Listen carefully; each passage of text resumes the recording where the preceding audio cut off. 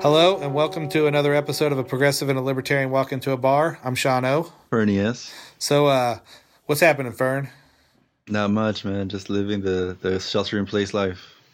Yeah. I did some live video today, and one of my new songs came out. I sent out a positive message of music gets me through. So that's what I've been up to, doing the social media thing, as fun as that is. And gonna drink some of this. Like I said, I like to support the local brewery, so I got some Frogtown beer delivered to me, and I'm still drinking on how much of that I bought. Nice. Got to support the team. So I'm drinking the War on Sobriety again. I just love the shit out of this beer. It comes in tall cans too, so it doesn't take much of that to do you pretty good. It's over 10%. You drank anything good lately? Yeah, in fact, I just finished drinking a beer from Trader Joe's, and apparently it's their white label beer or their private label beer. It's called Simpler Times. It's lager. It's at 6.2% ABV. It's really good. It's surprisingly good, man. It's really. Yeah. It does. I mean, just reading the name Simpler Times makes me long for pre-COVID times. So it's good. Yeah, I'm looking forward to going out to a bar and drinking. Yeah, dude. Like, just simpler stuff, right? Like getting a burger, having a beer, talking shit amongst a bunch of people. Yeah. We miss our burger before down at Lincoln before the podcast. Yeah. Oh man. Yeah. Yeah. They have a really good. The Washington burger. Oh man. Yeah. Well, soon enough. Yes, soon. So I guess let's get right into it. So I kind of want to talk a little bit about some of the Big Brother aspects I've been seeing of the government reactions to the virus, and a couple of them are really concerned. Huh? Before we jump in real quick, let me give the information, our contact information. All right, so on Twitter, you can reach us at PNL Podcast. On Facebook, our page is called The Progressive and Libertarian Walk Into a Bar. Our email address is pnlpodcast@gmail.com. We're on Spotify, Google, Amazon, Alexa, Echo, Stitcher, Apple, SoundCloud, etc., etc., etc. All right, go ahead. Indeed. Yeah, so some of the Big Brother aspects of it all.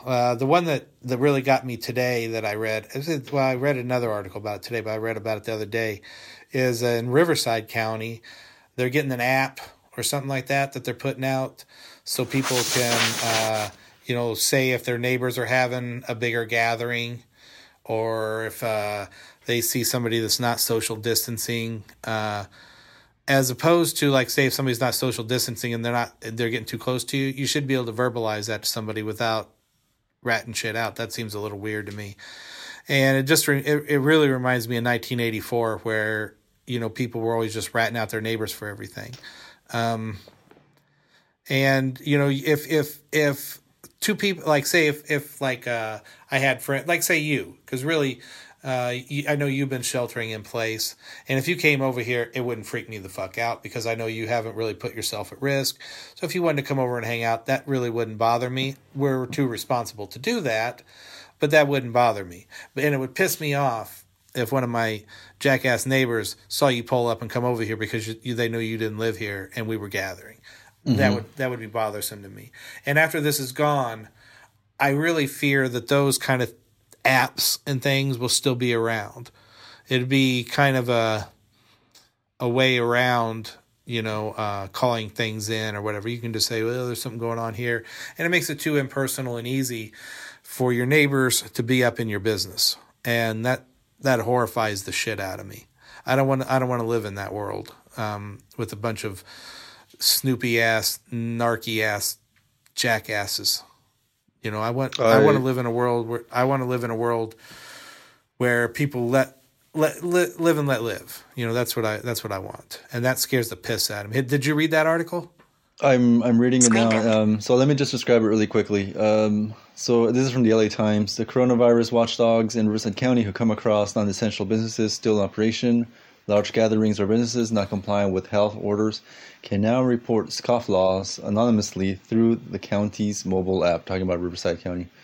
County officials on Thursday said their app, RivCo Mobile, has been updated with a coronavirus feature that will provide data to county health officials about possible violations of state and local orders related to business closures, gatherings, and social distancing enacted in response to the outbreak. So it looks like there was an existing app already where you could report what you deem as, let's say, illegal or illicit behavior. They just added a coronavirus component to it.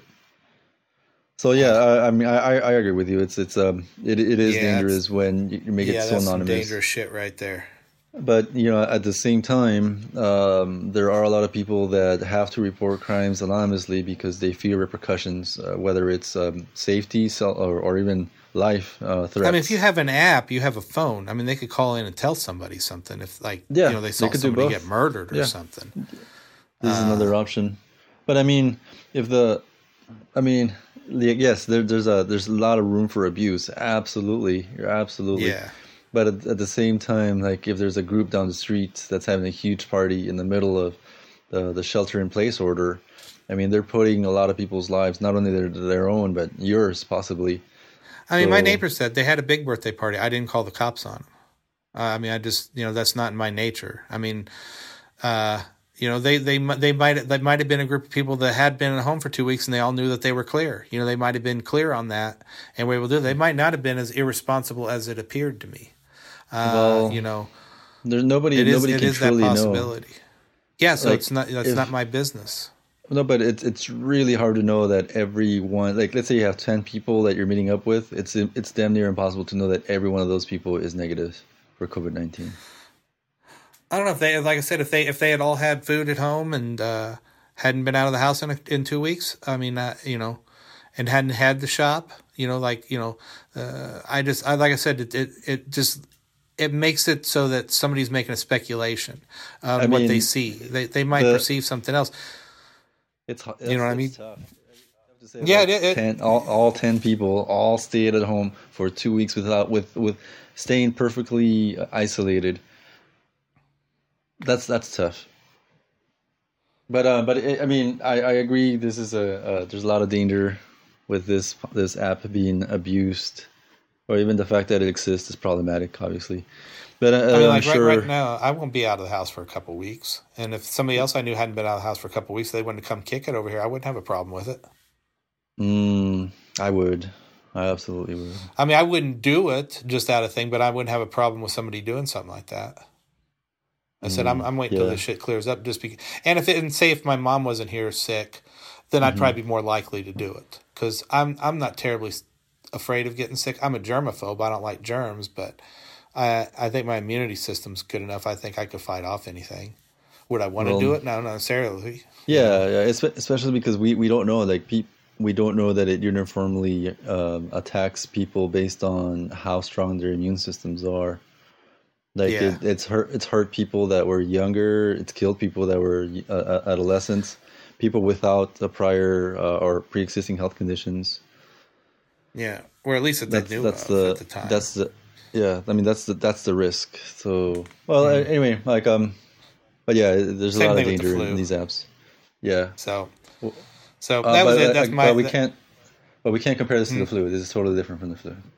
No, but I mean the flu. I mean, like I said, I think I mentioned another episode. I had the flu, about killed my ass, and ever since I've had that, I've never caught the flu again. So I think my body fought it off, and I did. I'm better off for having had that. It was a shitty 2 weeks, but I'm glad I went through it. Now I wouldn't have said that then, but now I am. So maybe my herd mentality's up for the flu. Maybe you heard immunity, you mean? Yeah, that's what I meant. It's I'm not sure you're any more immune to the coronavirus. Maybe the flu, but hopefully, yeah. No, I don't think I'm immune to it, but I haven't caught anything monstrous like that again. Good. So, I hope you never do, man. Yeah, I hope nobody does, man. That shit sucked. Mm-hmm. So let's kill that topic and go on to the next one. I wanted to give a second to talk about the great folk singer who died of the coronavirus. Go ahead. Folk and country, John Prine. He's one of the guys that got me into folk music. He sang about coal companies polluting the shit out of everything and strip mining, people polluting water. Also, a lot of anti-war stuff. I love his anti-war music. One of my favorite songs is Your Flag Decal Won't Get You Into Heaven Anymore. That's a great one. All these great tunes. So he was 73, but he had a couple of bouts with cancer. The last one, he had half a lung removed. So when I heard he had it, I thought it was probably not a good thing. So he's gone, but his music will live on. Just awesome fucking songwriter. Rest in peace. Did man. Christmas in Prison.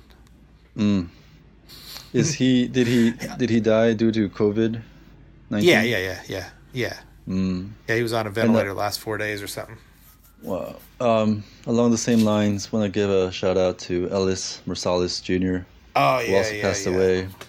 He was a great pianist. Yep. Father to Branford and Wynton Marsalis. And Jason, I forgot the other ones. Yeah, so huge losses for us. Yeah. All right. Yeah, big time. So now I want to just bring it back to COVID. John Prine also had a great song called Illegal Smile about weed. Oh, it's a great song. The Illegal Smile. There you go. All right, so go on. COVID what? The indifference? So COVID and race. So I'm sure everybody's already heard about how different states, different counties, different cities have started releasing data as it relates to race and how it's affecting different people. And two things have become incredibly clear. Number one, that whatever health disparities were existing in the U.S. and how it affected minorities negatively, they have carried over into the way people are experiencing COVID-19. And number two, that these differences are exactly the way you would expect them to be. It's unfortunate. So I'll just describe a couple of things that I've seen so far. For example, and this is from an article I saw from Brookings.edu from Rashawn Ray. In Michigan, African Americans make up 50% of the state population, but represent 35% of people diagnosed with COVID-19. So that means that for whatever reason, they're doubly being overrepresented. Absolutely, and it's the same. So this is in Michigan, but the same can be found in Illinois, in North Carolina, and in South Carolina. And I'll talk about California. I heard the same thing about New York, but with Latinos. Yeah, Latinos were 30% of the population, but 40% of the deaths. And so let's talk about California for some local information. So in his this is a couple of days ago, Newsom revealed in a daily press conference that I'm just going to introduce the kicker right off the bat, that at least in California, and I'm sure it's the same in a lot of other states, the race and ethnicity information hasn't been revealed for the entire data sets. And this has to do with the way some state agencies, some federal agencies, some local or regional or county agencies are gathering data. So in some cases, the testing sites are run by the counties or the cities themselves, and some testing sites are run by private labs. So some of them will ask for this information, and some of them won't ask for this information. That's why there's a lot of missing information when it comes to race and ethnicity. So with that caveat, the stats for California, of 6,300 cases where race or ethnicity was noted, they found that 30% were identified as Hispanic, 14% Asian, and 6% were Black. And now in terms of deaths, 29% were Hispanic, 16% were Asian, and 3% were Black. So again, Latinos or minorities overrepresented. Now even more local, like talking about LA specifically. Now this is from this past Tuesday's data, and now their data again was incomplete, but they were able to talk about 93 deaths specifically. Now it's gone up a lot more, but as of Tuesday, it was 93 deaths that they talked about, and they revealed that 28% of the victims or the people that died were Latinos, 27% were white, 19% were Asian, 17% were Black, and 9% other. Now, the big reveal there is that even though African Americans form 9% of the population in LA County, they formed 17% of the people that died. So twice as many So again, heavily represented. Now, the question is why? Why are they being overrepresented? And one of the first things I can think of is that there's a mistrust in general among minority communities for the medical system. And all you have to do is just look back at like Tuskegee, for example, where African American farmers were tested on with syphilis. They weren't given the cure, even though a cure was available. And for Latinos, for example, up until the 70s, this is crazy to think about, but up until the 70s, women, Mexican American and Mexican women, were sterilized. Yeah, that's crazy as fuck, man. By force or by coercion, up until the 70s, which is wild to think about. So it's very easy to see why. Is. Yeah, so it's very hard to, like, for people that don't want to go to, who already have this experience or this history with the medical system, would want to go to these places. I mean, it just doesn't make sense, right? So Fauci, who we've all come to know and love, he talked about this on April 7th, and he said, and I quote, "Health disparities have always existed for African American community. Coronavirus is shining a bright light on how unacceptable that is because, yet again, when you have a situation like the coronavirus, they are suffering disproportionately. We will get over coronavirus, but there will still be health disparities, which we really need to do something about in the African American community." So that, and the health disparities that have existed in this country for hundreds of years, for decades, and in varying degrees, have again shown themselves in COVID-19. I think in general, if you looked at I'm sure if you looked at who died more, poor people or rich people, I'm sure that would be a big one too. Absolutely. I mean, I'm sure rich people, people have the money, can have better care too, and they're more willing to go to a doctor. I mean, my grandma was from the South, and man, she fucking hated going to the doctor. I mean, she just would not go unless it was abso-fucking-lutely necessary. I mean, she hated it all, and she still lived into her 80s. Right. And it's actually died because of surgery. So ultimately because of the surgery. So if she hadn't had the surgery, she would have probably lived longer. So technically, I guess she was right in that sense. Well, the other part of it is that like when we ask the question, why are minorities getting more likely to get this disease than others? So it has to do with poverty, with institutionalized racism, and also with the structures that exist and like the kind of jobs that people have to have. So for example, there are minorities that unfortunately have now formed this giant legion of workers that are deemed essential. So they have to be in the front lines, whether it's working as bus drivers, whether it's grocery clerks, whether it's food delivery employees. They're at the front lines. They're more likely to be the ones, possibly exposing themselves to this. So, for example, like I was able to look up some information, and again, this is all from the same Brookings.edu article that I found. So, for example, he describes that. Go ahead. No, I was going to say, it definitely gives them a hell of a bargaining chip. You say, well, we're in this, and once it's over, they can even say, well, this is what we still have to face because it could start happening again. So they'll always have that as a bargaining chip when it comes to working with their union and stuff. Certainly hope so. Absolutely. Yeah, I mean, it makes sense. It makes sense to me. You have that. People are going to let's face it, people are going to want to ride on a bus if they know their bus driver is not sick. Right. But I mean, speaking of bus drivers, like, did you know that 30% of all bus drivers are African American? And I ride the bus a lot. I would have figured.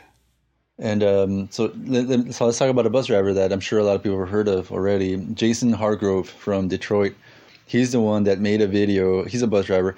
He made a video about how he drives the bus. He's putting his life on the line every day, especially when in the incident that he described was where a lady was continually coughing without covering her mouth, even though people were telling her to cover her mouth.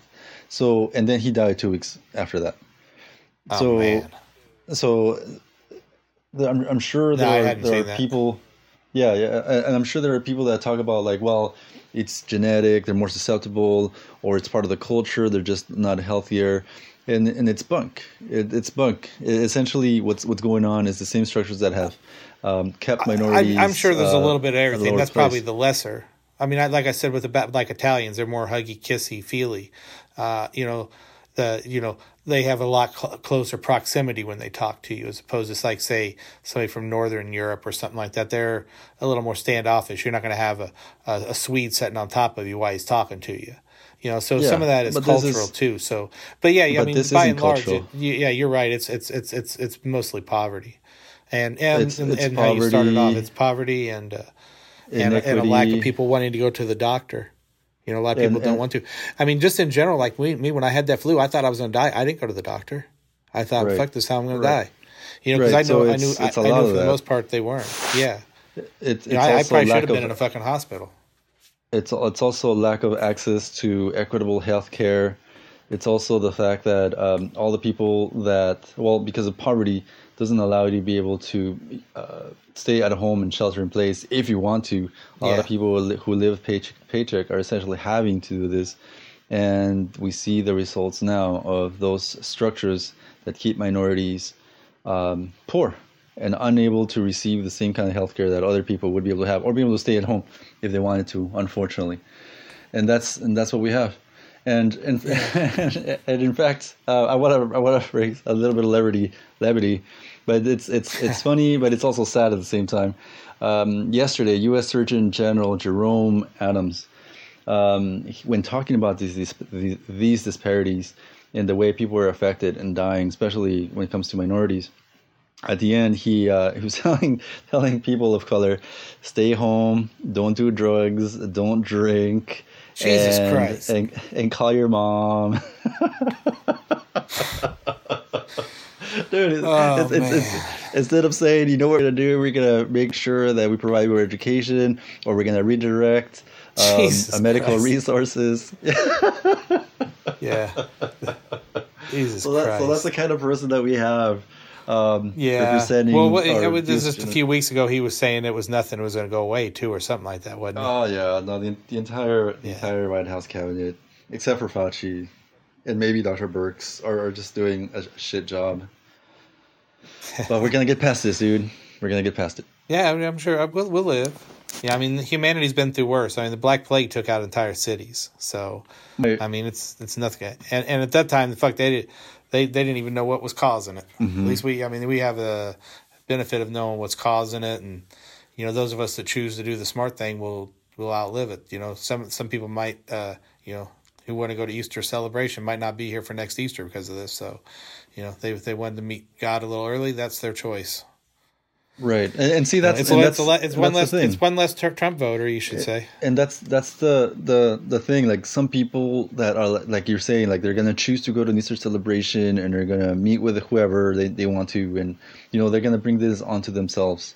The concern, especially when I'm tying it into race, is that all those other people that have to work because they're poor, or who can't go to a doctor because they can't afford one until they get super sick and they end up going only when they're in really bad shape.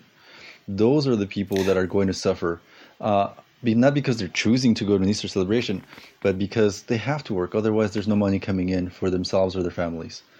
So, Well, I'd say in things general will change. we should support businesses that are really helping out their customers. Like we went to Costco, and everybody had gloves, masks on, everything.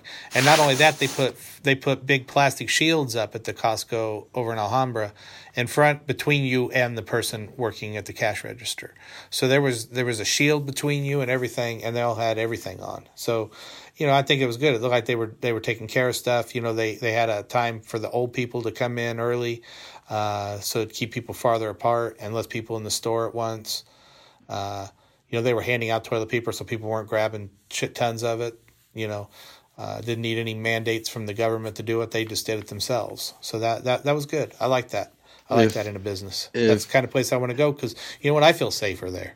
If I they want can to go do to the that, fucking dollar store, fucking look like a madhouse. if they can put a shield up to get rid of racial differences and disparities and injustice, then I'd be all Yeah. for that. Unfortunately, Yeah. Well, that's the racial differences that exist and disparities and unfairness that exist in this country are being highlighted again, and hopefully we will change that soon. Hopefully enough people will see what a crazy system we have in terms of not only access to medical care, but also in the way that African Americans and other minorities are treated. We'll see it and hopefully act against it instead of ignoring it until the next pandemic. Yeah, I like I said, everybody's got a bigger bargaining chip. That's for sure. I certainly hope so. When it comes to this, yeah, it has to be. I mean, they have to have a better bargaining chip. It's like we risk our lives. People who ride here don't want a driver who's sick, so you ought to let us have time off if we're sick, and pay us for it. I mean, there's a hell of a lot of bargaining chips, and that's really what it comes down to. Sometimes shit has to happen to make the you got to grease the wheel, and this might be the wheel or the grease that gets that wheel moving for some of those progressive ideas, and it would be in those businesses' benefit to do those things, which makes my libertarian self happy, because if the businesses see it's like, fuck man, we got to do this because people won't want to come here, we got this as a selling point. That to me is absolutely great because, the fact that a corporation or something can do that, it's cool.